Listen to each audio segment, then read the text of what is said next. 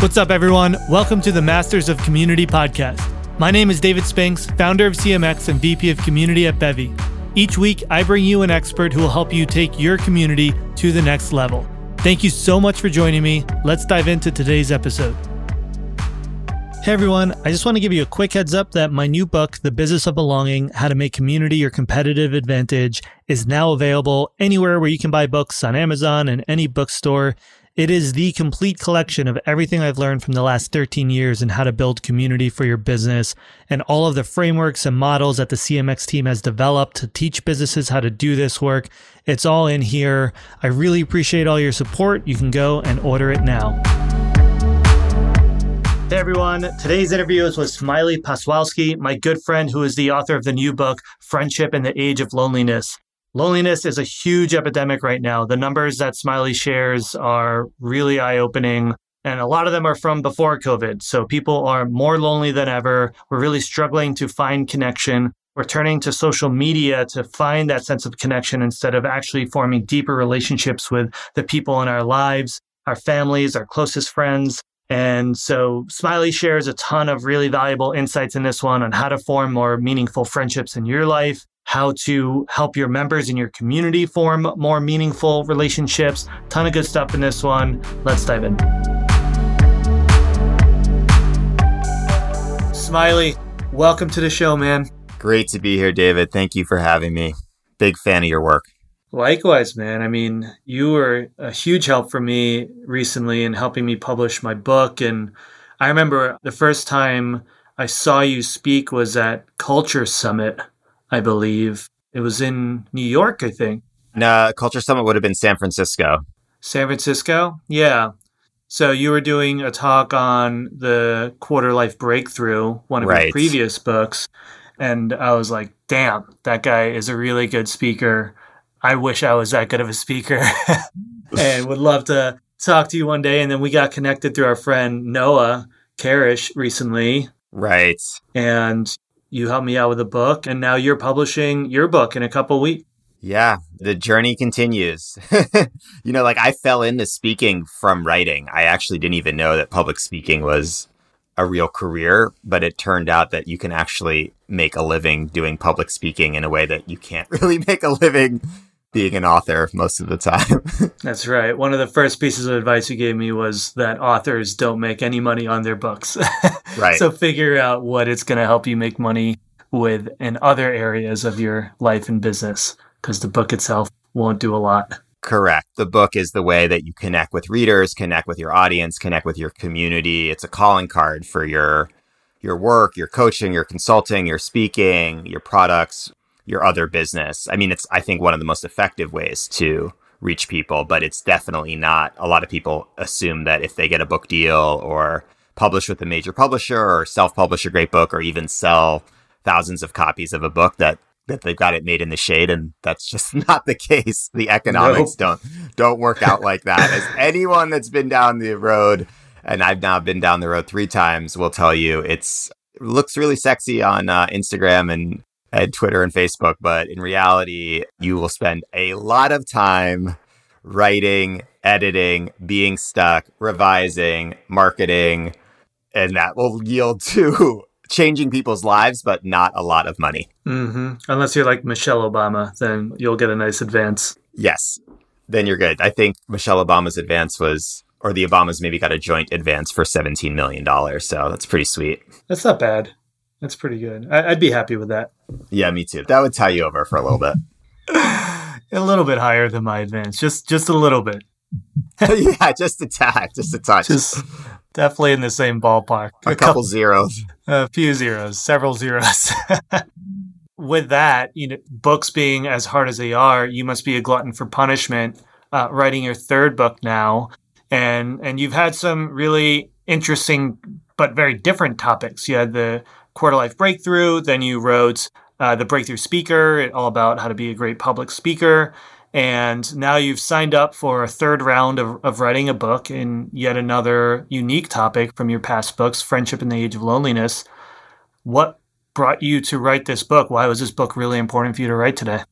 Yeah, so a lot of people will see the title and be like, oh my God, that's so timely. The pandemic, you wrote a book about friendship during the pandemic. And that's actually not the truth, although it is very timely. Yeah. I started this project more than 3 years ago. I actually started writing the beginning excerpts of this book, what turned out to be part of the introduction and the afterword, in early 2017. So it stemmed from, I had just lost one of my best friends. So my buddy Levi Felix, who was an amazing man, had died at the age of 32 from brain cancer, from a brain tumor. He was diagnosed about a year before his death, perfectly healthy, early 30s, living the life.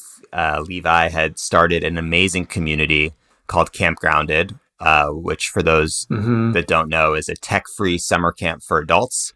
It's a digital detox. Levi was actually the first person to trademark the term digital detox, which now is, very commonplace and used all around the world by corporate brands and is everywhere you look. But, in early kind of 2010, 2012, Levi started kind of hosting these digital detox retreats for people to become more aware of their addiction to technology and live a more balanced life in the digital age. And he started this community called Camp Grounded, which was a summer camp for adults where we took about 200 adults at a time into the Redwoods in Mendocino, California for 4 days at a time. We took away their cell phones, their technology. You couldn't bring an Apple Watch or a MacBook. We locked them all up for 4 days. And people get there, they can't use their real name. So they have to use either a nickname from childhood or their own summer camp or a nickname they love, or they get a nickname. So you can't use your real name. Can't talk about work. So there's no what do you do. Can't tell time or ask what time it is. And there's no age. There's no, oh, I'm 22 years old. I'm 65. I work at Facebook. I work at LinkedIn. I'm an entrepreneur. I work at this nonprofit. So everyone kind of gets to be their true self and gets to really connect authentically. And it really creates that environment. So Levi had built this movement of Camp Grounded, which over the years, thousands of people ended up attending. We did 15 camps over the course of 5 years. And then all of a sudden, one day he got sick, and a year later, he died from brain cancer. It's a terrible disease.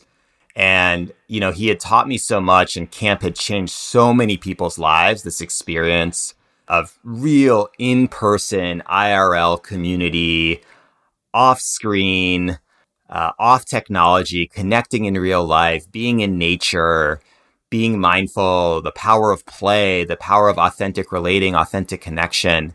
I wanted to write about that and make sure that, people remembered his story, his legacy, and what happened at camp. So I started writing a little bit of just kind of a eulogy for Levi and some of the stories from camp in early 2017. And that was the origin of the book, was really kind of remembering the power of in-person connection and friendship, right? Having lost one of my best friends.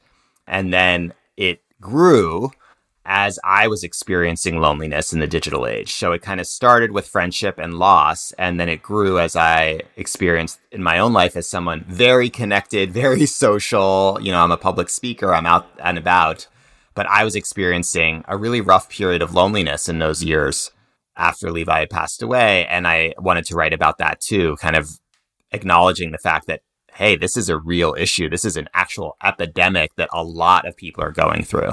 That's powerful. I remember seeing that story. I remember Camp Grounded and all the amazing programs that were run there, and then seeing that story and reading about Levi. It was devastating. I didn't know him personally, but I remember that moment vividly. And everyone who spoke about him talked about just the incredible work that he did to build community, and it just seemed like a very authentic dude. Yeah, I mean, loss is hard always, no matter, what age, who the person is, what they do. But to lose someone like that who was just operating on such an incredible level of impact and inspiration and community, right? We lose people and it's awful. And losing someone who is a community builder who had built what I like to, I say this in the book, he had really built the world he wanted to live in. Right. And Priya Parker talks about this in The Art of Gathering, the power of kind of creating like a temporary alternate universe, a temporary alternate world with new rules and new language and new ideas. Even if it's a short container, what that can do for people in the span of an evening dinner party or a weekend or a 4-day experience or a week-long experience can have tremendous transformational impacts on people's lives. And that's what camp really did. I mean, people went to camp and emerged saying, I had thought about taking my own life. I don't want to anymore, right? I feel comfortable as a person who is gay, and I've never felt that before. I have never been happy in my partnership, and I'm going to get out of it. I hate my job. I hate my career. I hate what I'm doing. I'm going to leave that job. I'm going to do something else. I'm going to move from the city that I'm living in because I don't like living there. These types of major life breakthroughs and transformations happened at camp, which is pretty amazing because at the end of the day, we were just basically being like, okay, go run around like you're 5 years old again. But it was actually really powerful because, Levi had realized that, especially young people, but everyone was spending 8 to 10 to 12 hours a day looking at a screen. People were addicted to their devices. People would rather look at their phone than have sex. And that we needed to kind of have a wake-up call, a little universal wake-up call of what does it feel like to not have that device by our side? And what does it feel like to make eye contact with people and play with them in real life? Yeah. So did Camp Grounded continue on after that, or did it kind of fade? It happened for a year when Levi was sick, and then the year after Levi had passed. So the last one was summer of 2017. And then it was on hiatus, and it was actually supposed to come back. So Levi's partner, Brooke, and family had sold it to a man named Forrest, who was a childhood friend of Levi's. And it was all set to come back for summer 2020. And of course, the pandemic happened. So kind of you can think of that as Levi playing a little prank or messing on being like, everyone was so excited for Grounded to come back. And then like, wait a second. Nope, not going to happen this year. But it's a little TBD about the future. Hopefully that it'll be back. I do, one of the things that I feel like in the book is that it's inspired so many people to bring that back in just aspects of their daily life that you don't have to have a 300-person summer camp in the Redwoods to bring back the lessons of Camp Grounded, right? So a lot of people have started their own dinner salons, creativity groups, accountability groups, other summer camp for adults kind of spin-offs. It really kind of sparked this movement, and just living a more intentional life in the digital age and having a more healthy relationship with social media and technology.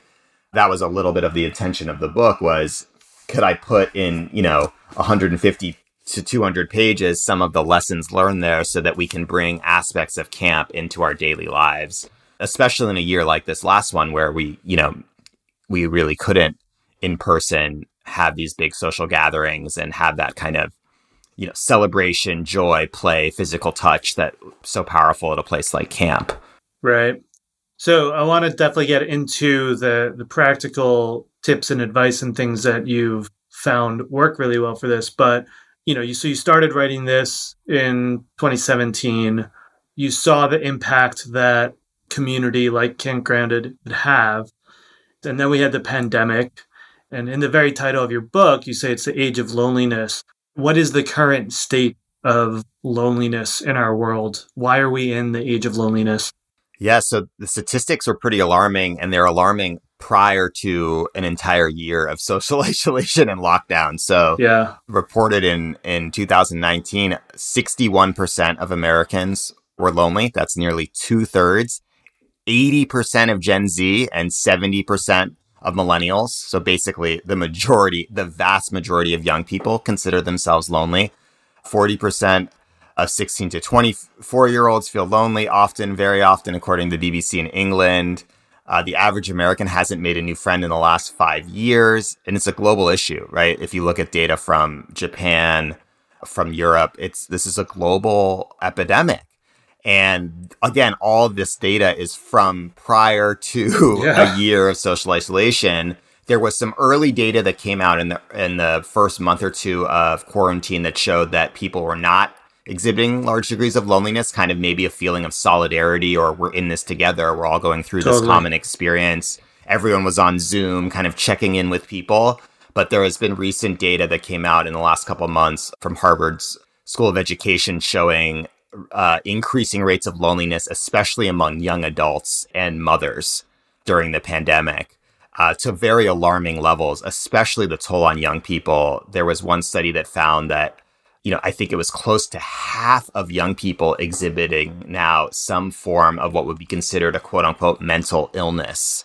Wow. From the pandemic, from anxiety to stress to having really hard thoughts. So yes, it's a big problem, and it was a large problem prior to all this. So one of the, main takeaways, which is so alarming about this, is that we know this is an issue, and yet we also know that the counter to loneliness is at the very core of living a healthy and happy and long life.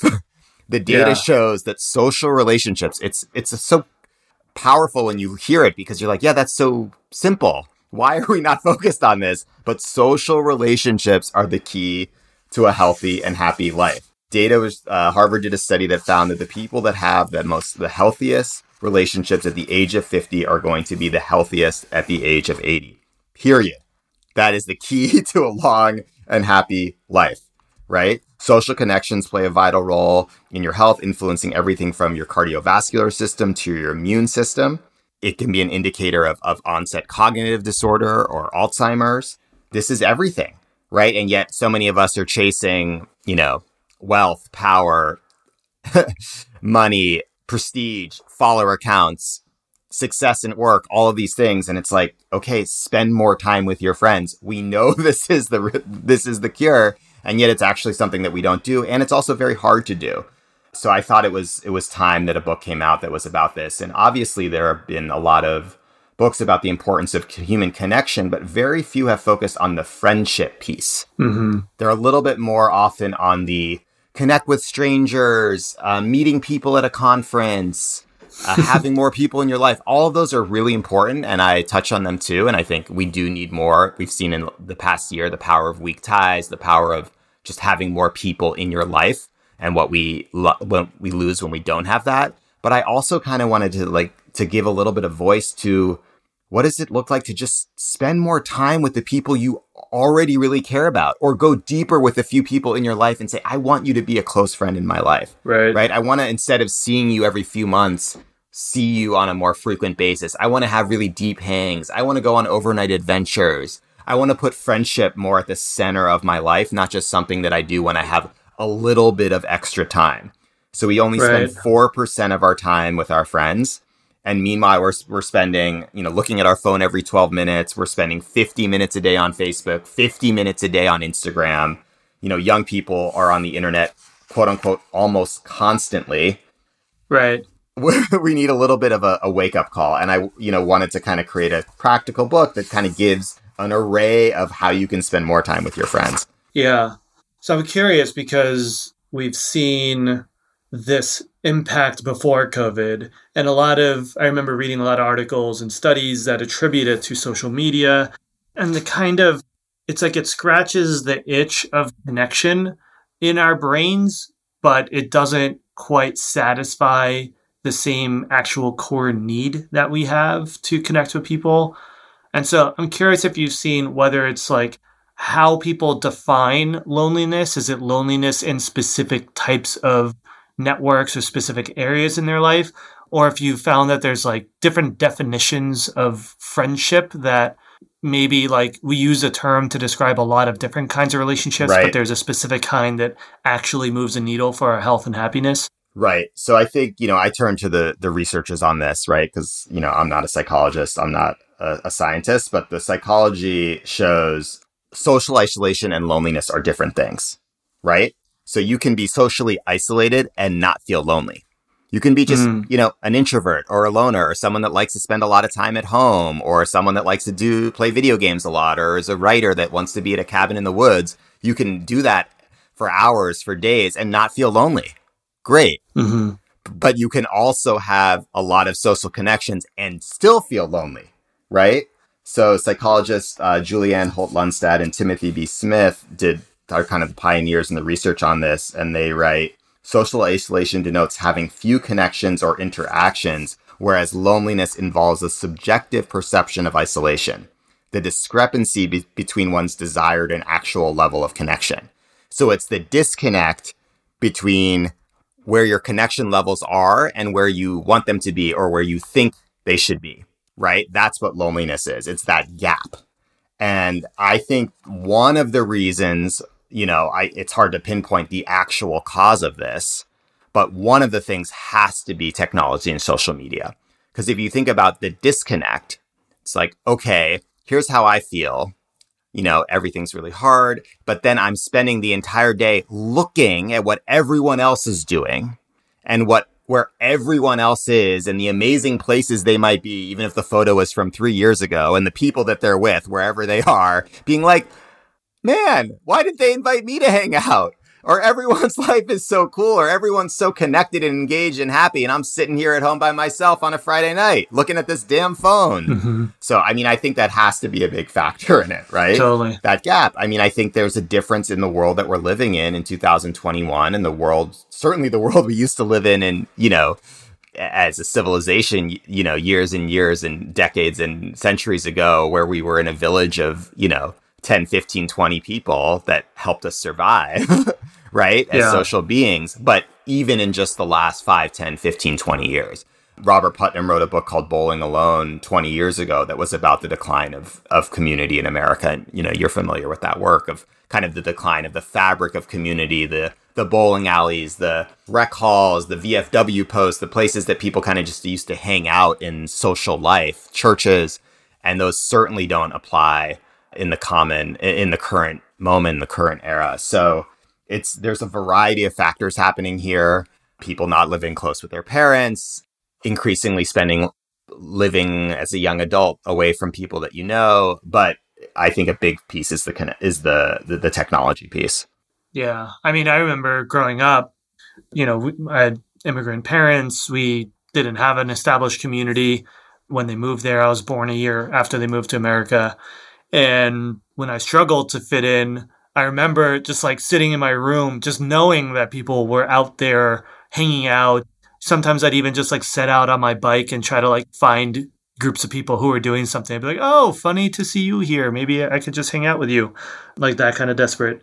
And that was without, phones, social media, the ability to just like constantly see what everyone else is doing in the most picture perfect version of it. And it was still debilitating for me. It was still like crippling loneliness. Yeah. At that stage of my life. So I can only imagine what young adults are going through today, having that technology just compound that effect.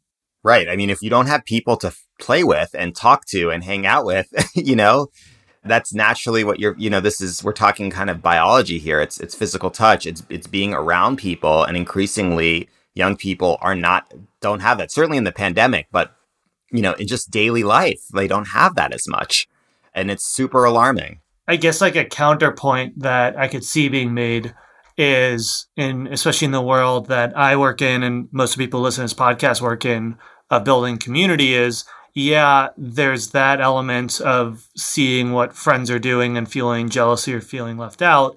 But the internet is also giving us access to a much broader set of people and different interests, and may give us the ability to find belonging in identities that we aren't able to find on a local level. 100%. It's definitely not an either or, it's a yes and. And this book is not meant to say digital connection is less than or weaker than in-person connection, or that technology sucks. Not at all. And that actually wasn't Levi's philosophy either. I'm not a Luddite at all. I use technology every day, probably way more than I should. To me, it's a balance. There's research that shows John Cacioppo, who wrote a book called Loneliness, he passed away as one of the most kind of foremost, the leading scholar on loneliness in the world. There was research that he found basically finding that if social media and tech are used as the way station, where people meet people, get new ideas, get inspired, find out about a great product, find out about a great event or community, and then they use that to connect off the platform, right? They call someone, they message with each other, they work on a project, they meet up God forbid, they meet up in real life. Whoa. That's ambitious. Then the tech is actually contributing to meaningful connection. It's actually contributing to making people feel better and their social well-being. So if it's the place where people find directions, it's very positive. If it's just the destination, right? If you never get off the hamster wheel, if it's the place where you go and then you're just in the loop forever, scrolling, not ever getting off the platform, kind of always in this endless scroll, then it actually is very damaging, unhealthy, and can lead to a lot of bad health outcomes.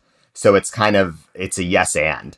And, I write about in the book a friend of mine named Liz who basically thinks that technology and communities online community helped save her life. She was suffering from Lyme disease and chronic fatigue syndrome, which is a disease that, the traditional kind of health world doesn't understand very well. And she found these groups on Instagram and another group on Facebook, Tired Girl Society and More Than Lyme. And there were all these group chat threads. And she found other people that were going through the same thing. And they were talking about their treatments and the alternative medications that they were pursuing and their course of diagnosis and how they were dealing with doctors that didn't understand them. And basically, she found her cure. She found things that allowed her to essentially survive and now live a much more healthy life. She'd been self-isolating for 17 years. And this basically technology allowed her to begin her life anew and refreshed. Yeah. And, that's just one example of of that story, and then there's, look at the pandemic of how technology has allowed us to share resources, support vulnerable communities, get PPE to those in need, raise money for our favorite restaurants and essential workers, and support businesses that are going out of business, and connect with our elders and grandparents and friends all across the world and the country. I mean, it's amazing, right? Yeah. Not to mention all of the apps that are helping people, connect intentionally around meaningful connection, and how many people have used these apps to really form businesses, close friendships, online dating, falling in love, right? It's a yes and it's not at all that technology is evil. It's that we need to be mindful of our relationships with our devices and with these products, and that especially for those that work in technology, I'm real inspired by the work that the Center for Humane Technology and Tristan Harris are doing around this, about designing more healthy technology, right? Designing humane tech and designing for our humanity's best interests and best instincts, not our worst instincts. So not having an algorithm on Facebook where the post is more likely to go viral or get more comments or show up on more feeds, the more angry it is, or the more that it creates a polarized view of the world, or that there's, words that reflect hate or fear or violence in the post.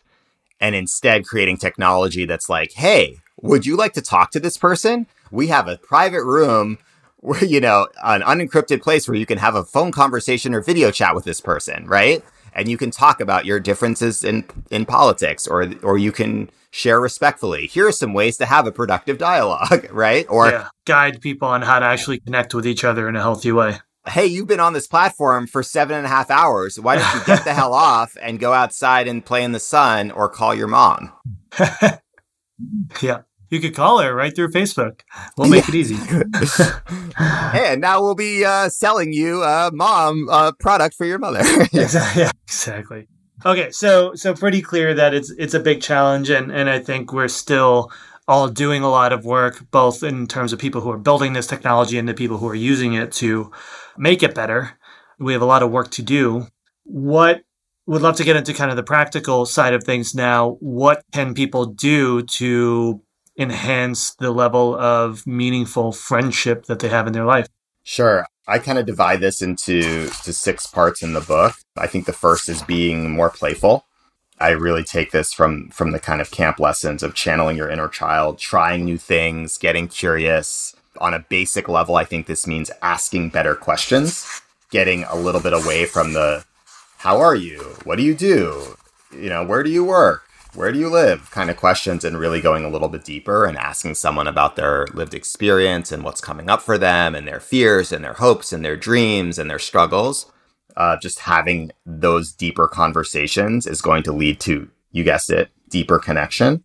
I think we can, especially when we're able to spend more time with people in person, hug people more, have more kind of platonic physical touch. That's, I think, something that the world has been deeply, deeply lacking. There's a lot of data that shows that cultures that have more physical touch, especially towards children, especially for men, are healthier cultures and have less violence and less bad outcomes when folks get older.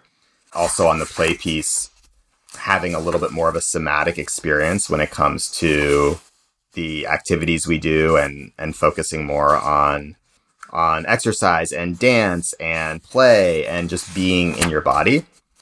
I also think number 2 is being a better friend. Actually kind of saying, hey, like I can show up for people more in my life. And I think that starts with a little bit of belonging to yourself first.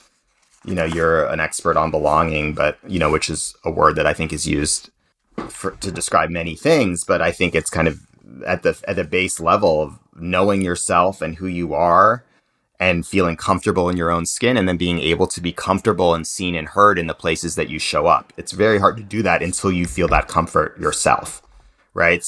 That was my tweet today. Really? Yeah. The ultimate form of belonging is self-acceptance. Yes. So I think of kind of the Mr. Rogers, you know, example. I mean, I was born in the early 80s. You know, basically, you are okay just the way you are. That's basically the point of that show. Your feelings matter. You are okay. I think destigmatizing mental health is a big part of this, and accepting yourself and accepting your emotions and your feelings. And if you are able to, seeing a therapist and making therapy more affordable and accessible to all, I think is a big piece of how we can show up better in our relationships and communicate better. We need support for that. It's not easy to do, especially in the world we live in today. I think creating space in friendships for people to discuss hard things, not just the good things, is really important. I'm curious to dive into that a little more. I had Kat Velos recently on the podcast, who I know that's amazing. You know really well, and y'all have been doing some great talks Kat. And stuff together. Both have incredible books on the topic of friendship. And we were talking about this. I think I also had this conversation with Casper ter Kuile, who was my first guest on the podcast a long time ago. And I hear this advice a lot from people who are talking about like forming more meaningful connection and friendships of like, yeah, don't just ask people how they're doing, like get into the real stuff. But it sounds nice in practice, but if I like went up to someone, you know, we're like hanging out in the park and I'm just like, so like, what's like tearing you apart right now? Like, what's the most scary thing happening in your personal life right now? Like, it's just like, no, you got to start slow. Right? You have to start slow.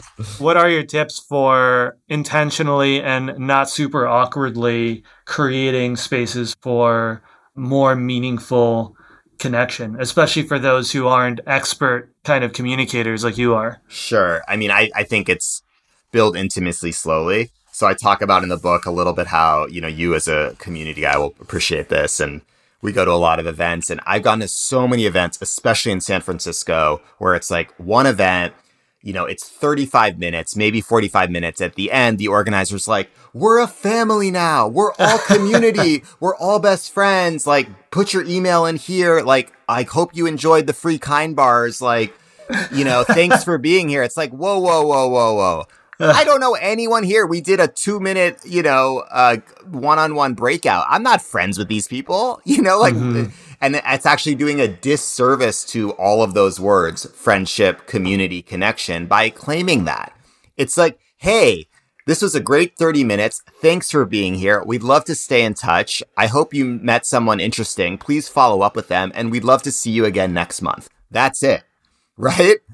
And so it's like, it's kind of building that opening and that container for people to connect, but not assuming or claiming that people are going to be best friends. It's the slow build friendship. Brene Brown talks about kind of the analogy of a jar of marbles. Like, that's what it's like to build trust between two people.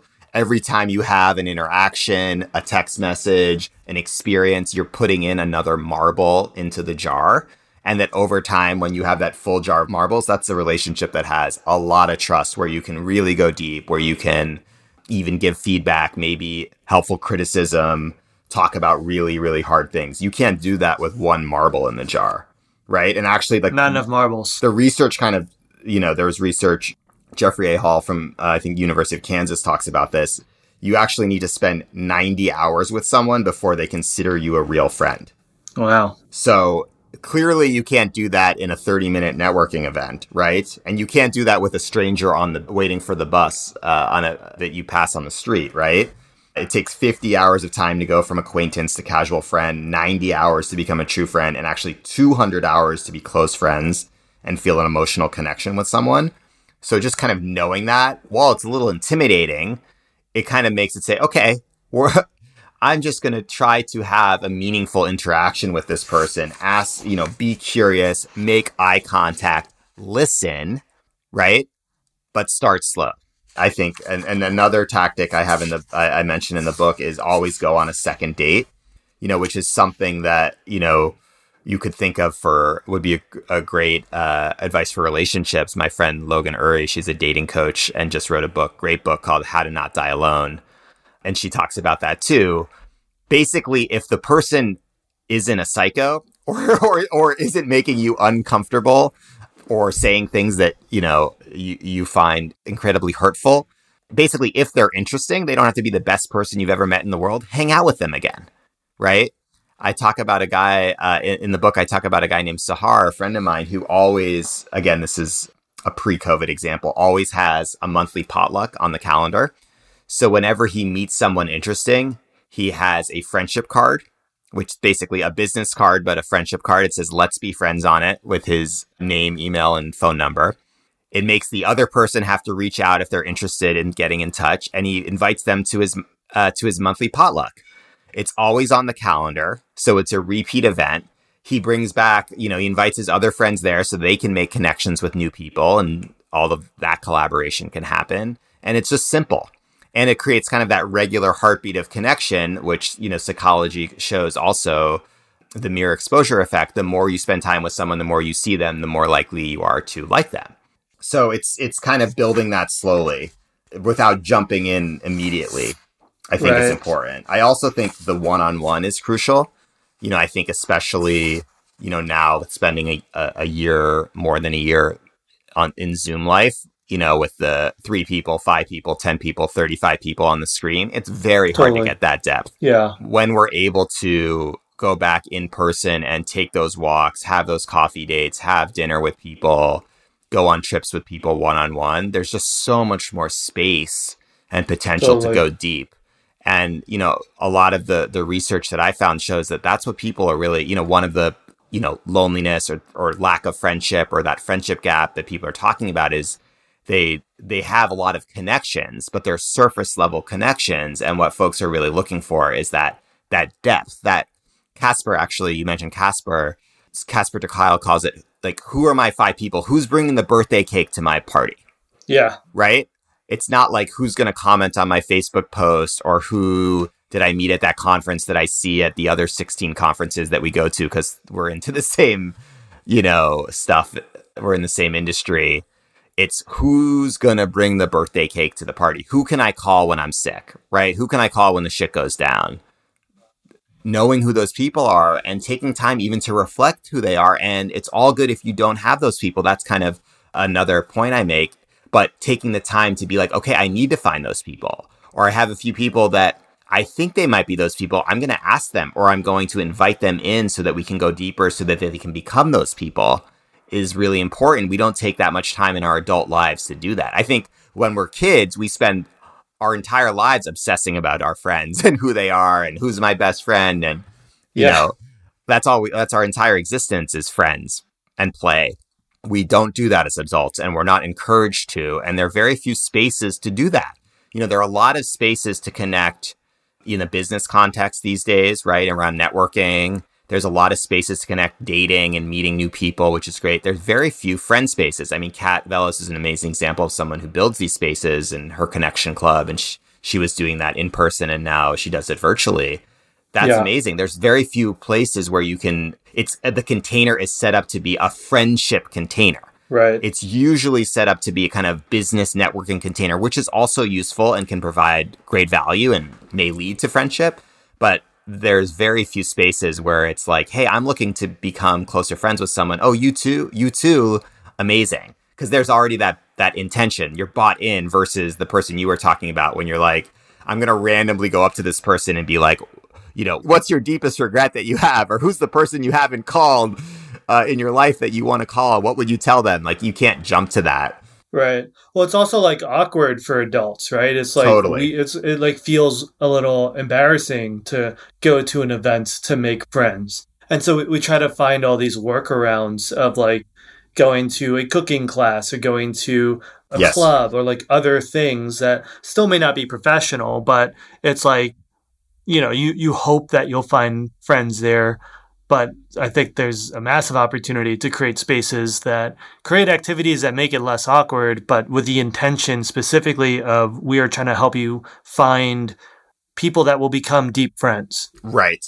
And in writing this book, I also wanted to normalize that a little bit. I think I wanted to reduce the stigma of loneliness. When I was first, when I pitched this book, when I wrote the book proposal, this was my title. I was like, this is the title. This is the book. It's got to be this title. And my publisher actually bought the book with the stipulation that they were going to change the title. And so eventually they came around. We came up with other titles, and at the end of the day, they were like, you know what? We love your title the best, especially then the pandemic happened. So there's a little bit of kind of accepting this and saying, hey, we're all looking for this. I consider myself an incredibly social person, as I imagine you do. I have thousands of Facebook friends. I have followers on social media. I'm a socially active person. My life is around community and meeting people and going to events and speaking at events. And I feel and have felt deep, deep loneliness in recent years. Right? I live a life that is the opposite of social isolation. Up until, a few months ago, I was living with 12 people in a community house, in a co-living house, right? I did the same thing. Yeah, both of us had the co-living situation. Yeah, and now I live just with my partner, which is wonderful, and living in a group house is wonderful. But I still felt loneliness there, and it's like that's the most polar opposite of what most people are facing. So the point being, we need more spaces to talk about it. We need to normalize it. And that it's okay to be lonely. It's okay to feel lonely, right? It's okay for this to come in waves.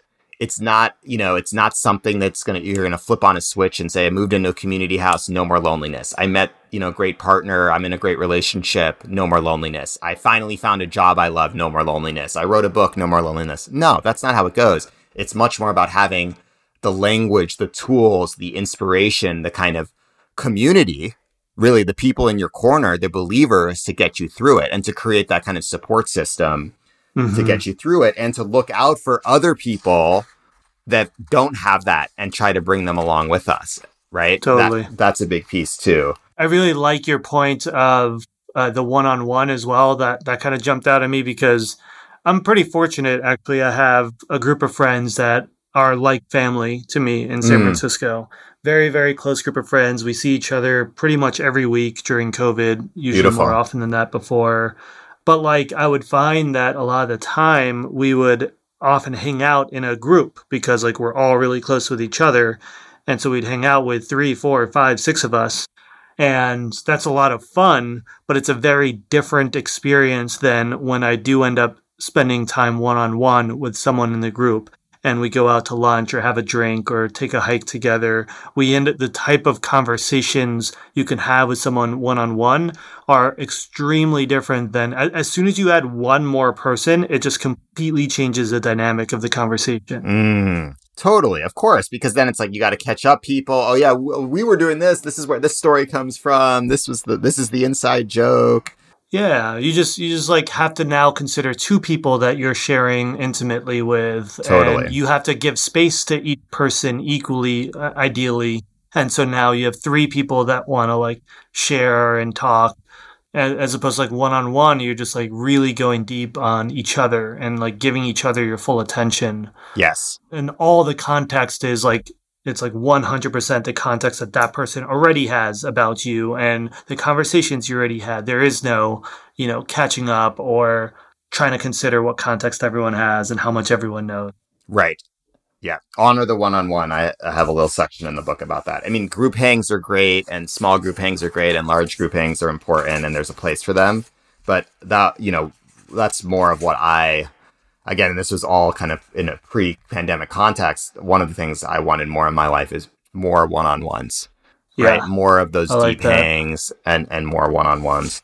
Yeah, I think like a message that I'm hearing from you is just like it's not about one thing that's going to solve this problem for you. It's usually for people who have, you know, a very healthy state of relationships in their life. It's a diversity of different forms, whether it's the large community you participate in for your hobby or a health issue that you're dealing with, to smaller groups and gatherings, having weak ties that you can continue to engage with, all the way down to like the most intimate one-on-one experiences. Yeah, it's an intention. You know, what I wanted to kind of create was kind of what I call a cookbook for friendship in the age of loneliness. Basically, you know, if you think about a cookbook, when you're hungry, you pick up a recipe that's exciting to you and you cook it, and you skip over the ones that you're like, nah, we made that last week, or I'm not feeling that right now, or I don't want to go to the store for that, right? And this is not one, you know, I hate to be to break it, but it's solving loneliness or curing loneliness or finding deep friendship is not going to be solved by, you know, one thing, one day, one person. It's a lifelong intention, and it's building a meaningful life, and it takes a lot of effort and trying a lot of things and making a lot of effort. And basically, yeah, I think intention is probably the word of putting friendship, spending more time thinking about friendship, being a better friend, staying in touch. And the other message is that that's enough, that developing deeper friendships or thinking of 2 to 3 people in your life that you want to spend more time with that's a worthy goal. That's a beautiful thing to do, that we don't have to kind of get to this, you know, we're always growth mindset and scaling and maximizing and cool. But I actually think that the goal here is a little bit of the opposite. It's be a little bit more simple and kind of reduce your goals in terms of metrics and go a little bit deeper and just have more, put friendship more at the center of your life, spend more time with your friends. And if you're doing that, like you check the box, like that's the goal. Like there isn't anything greater than that. And that can be enough. And that can be a really worthy, powerful thing to do in your life, and will have ripple effects in all aspects of everything else that you're doing. Love it. Last question, and then I want to dive into our rapid fire question round. For the people on this who listen to this podcast who are building communities, what advice do you have for them to create spaces that give people in their community the opportunity to form deeper friendships? Yeah, I mean, I think, and, you know, specifically when it comes to the workplace, I think, you know, we're both writing and speaking a lot about belonging in a remote workforce and a hybrid workforce and the importance of belonging today. I think bringing friendship more into the workplace, bringing the human connection, the fact that we are groups of people that are working together and we are whole people that are going through a lot of hard things, talking about that more at work. This is definitely something that has not been done always, especially in a corporate environment, but having more space for people to have check-ins at the start of meetings, to actually bring their whole selves to work. There's data that shows that employees who have a best friend at work are 7 times more engaged with their work. Someone that they actually hang out with outside of work when they're doing nothing related to work, when they actually go back and do their work, they're way more engaged, more productive, more creative, happier, all the things. Bringing that in, right? Having more play, more team building, more creative retreats, especially when we're able to do that stuff in person, but even virtually, having a space at the start of a Zoom call for people to have a check-in, right? Having people share something that's going on in their life, having people talk about their hobbies, their dreams, their activities, their passions that don't have anything to do with their role or exactly what they're working on, is going to kind of create a little bit more of a bridge for connection, more space for that, and naming it. And then, of course, on the flip side of that, having more support, mental health resources, access to support in a work context or a community context for the emotional well-being of people. Especially, this was, again, I was talking about this, and this is a huge thing prior to the pandemic, right? Skyrocketing rates of employee burnout, especially among young people and millennials, but frankly, among people of all ages. And now, of course, with the effects of the pandemic, creating space in our communities for emotional well-being, emotional wellness, emotional fitness, mental health, I believe is probably one of the most important conversations to have in the next 5 to 10 years. alongside, diversity, inclusion, employee engagement, the mental health piece. Because if people are not well, if people are not healthy, if people are not sleeping well, if people are not feeling well, how can they possibly do good work? How can they possibly show up in community? How can they make an impact? How can they make profit? They can't do anything if they're not well, right? It's fundamental. So, businesses that ignore that because they think it's soft will ignore it at their own peril. Yeah. We just did a workshop at Bevy and CMX on mental health and had us kind of like audit our life and like wellness in different areas of our life. And then we had group discussions on it. And it was like the most connected I felt to the other members of the team since the pandemic started. Just being able to like be real and be like, yeah, this is hard and I'm stressed and you're stressed too. Oh, okay, good. I'm not the only one. Totally. Let's talk about it and like create a better space for it. So I actually want to keep bringing that back to our company and like create ongoing spaces to have that conversation. Cause I agree. I think it's absolutely critical. All right. We are at our rapid fire question round. Everyone's favorite part of the show. Smiley, are you ready for the rapid fire question round? I'm ready. I was like, where's the theme music? I'm expecting it to be like dun dun dun dun dun dun dun. There it is. That was the theme music. Beautiful. We're just going to use that exact clip in all future episodes. Beautiful. It's going to be the Smiley theme music. Have me also asking before that, where's the theme music? All right. Well, on that note, my first question, what's your go-to pump-up song? Oh, well, for this, it's got to be Robin, Hang With Me. Robin, Hang With Me. Love it. All right. Next one. What's your favorite book to give as a gift to others that isn't your own? Stephen Pressfield, The War of Art. Ah, that's a really good one. Why is that your favorite one to give? It's a book that basically I believe that I probably would have never, written a book without it. It's kind of, that and Bird by Anne Lamott are kind of the two books that I was like, got me through the early stages of discovering myself as an author. And I go back to them. I read them kind of every couple years. So that a book means something to you if you've already read it fully and you're reading it cover to cover again. Yeah. More than twice, right? That's Love like, it. okay, there's not many books like that for me. Totally. Love it. All right. In 1 minute, what's your wildest community story? Oh, man. I could share a Burning Man story or a Camp Grounded story. I think I'll share just the community that changed my life. And when I think of the word community, the first Camp Grounded comes to mind, but what kind of launched me on my current life, my current career trajectory and defined who I am today is Starting Block, the Starting Block Institute for Social Innovation, which is a leadership development program that happens. It's 5 days. It's a 5-day institute, happens several times a year. And I went to it in LA, 2012. I was working a job for the federal government in DC. I really didn't like what I was doing and was ready for a change, but had no idea what to do. A friend of mine told me about Starting Block, this place for people that are interested in social impact, social innovation, social entrepreneurship. I was in this room of 90 people, ages, 20 to 40.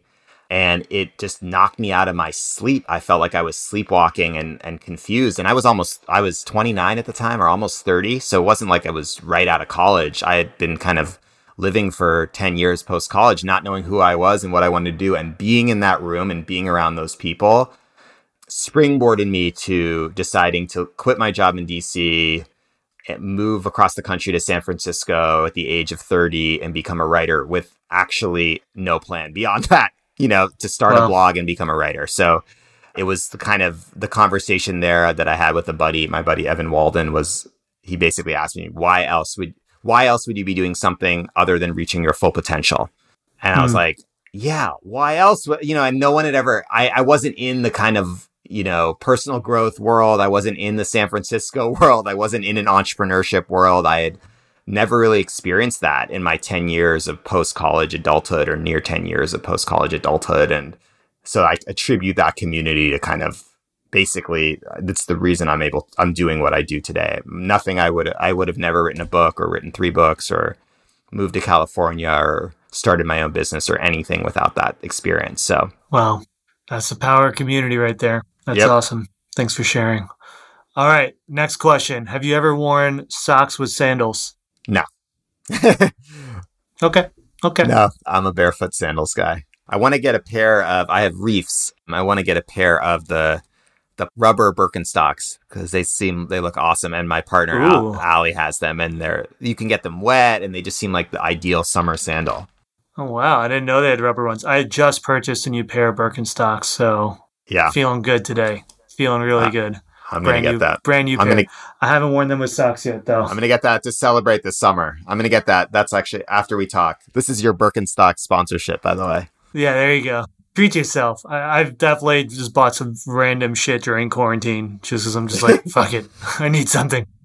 I'm not going out or spending money there, so I'm going to buy some random Japanese chimes on the internet. Right. Okay. Next question. Who in the world of Community would you most like to take out for lunch? That's a great question. Priya Parker would be kind of cool. I admire her work a lot. It would have to be a pretty awesome lunch. Like, she probably struggles now. Like, everyone's like, so what's the novel universe you've created for us for lunch? She's like, oh, actually, I just thought we... Yeah, it's like you want to go to like Tender Greens or what's the like mix? Yeah, it's Chipotle, you know, like, and she's like, okay. That's a great one. You have to plan like a 6-stage, you know, picnic with multiple people and multiple prompts but yeah. Very high standards for lunch. That's a great one. She's awesome. She's really rad. Book. Yeah. What's a community product you wish existed? I think, you know, some of the things we were talking about in terms of the app world that would basically be add-ons to say, hey, do you want to connect with this person and plan a time to meet in real life? You know, do you want to get off this app and go do X? I think some of those are starting to exist. Yeah. But I'd really like that. You know, if like even in Clubhouse now where, you know, if it kind of just said, okay, this is cool, but why don't you all like hang out? Yeah. Split out into one-on-ones. You've been talking a lot about things. Are you just, you know, talking about how great you are? Or do you like actually maybe want to go build and create something in the world together? Here's a playbook for how to go do that. Like step one. The answer is no. They just want to talk. Yeah. Here's a 50-page PDF that's going to help you create something meaningful in the world together. Right. So that type of thing. I also think it'd be really cool if there was a product that, you know, it's kind of like Nextdoor, but like with a lens on equity. If it basically was like, here's your community, here's your neighbors, here are people that actually really need things right now, need support. Here's how you could help them. You know, this person's looking for childcare. This person's looking for a mentor to write their book. This person, you know, basically needs money to send their kid to school. This person needs someone to help pick up groceries because they, you know, aren't able to walk outside or they're sick, right? Those kind of exist, but it'd be really cool if it was really streamlined on basically like you kind of had to be on that. You know, it's not like you have to opt in. It's like you live here, you benefit from this neighborhood. Are you supporting the people that are in need that don't have the type of community and support that you have? Apply the kibbutz rules to every neighborhood. The kibbutz rules. You gotta pull your own weight. All right. What's the weirdest community you've ever been a part of? I'll say my Burning Man camp, Zen as fuck. Zen as fuck. That sounds pretty weird. Good people, though. Then, yeah, weird in a beautiful way. You have to be a Burning Man. Everyone's weird in a beautiful way there. Yeah. All right, last question. If you were to find yourself on your deathbed today and you had to condense all of your life lessons into one Twitter-sized piece of advice for the rest of the world on how to live, what would that advice be? Find believers. Find more people that believe in the beauty of your dreams. I like that a lot. All right, Smiley. Well, we could talk about friendship and community for hours on end, but I highly recommend everyone pick up the book. It's awesome. You're going to learn a ton, not just about building friendship for yourself, but how you can bring more friendship into your communities and into people that are in your life. That you're always an inspiration. Like I said, since I saw you speak, I was like, all right, I want to be as good at speaking as that guy, and have learned a ton from you. And you've been a huge support for me in my career and getting my book out, and just super grateful for the example you're setting for others and the amount of heart that you put into everything you write and everything you do. You always live it fully, and just really grateful for you, man. Appreciate that, David. Thanks for that. And everyone should buy your book as well, The Business of Belonging. Anywhere that you want to send people to continue to learn from you, where do you like them to buy your book? So yes, please buy Friendship in the Age of Loneliness wherever you love to buy books. Amazon's great. Bookshop.org is great. Support indie bookstores if you can. You can check out my website at smileyposwalski.com and follow me on all the things, LinkedIn, Instagram, Twitter. Awesome. All right, Smiley, thanks so much for joining me. We'll see you all next time. Thanks for having me. Thanks, David. The Masters of Community is brought to you by CMX, the world's largest network of community professionals, and Bevy, the enterprise platform powering communities for the world's leading brands. This episode was edited and produced by Finesse Media. Music was provided by Seiji Cataldo, and design was provided by Virginia DeMarco. If you enjoyed this episode, please drop us a review in iTunes. It's a huge help for helping us get this podcast in front of more people. We really, really appreciate it. And share it with your networks. The more people that learn about the power of community, the better. We have a new episode every week, so until then, thank you so much for listening, and see you next time.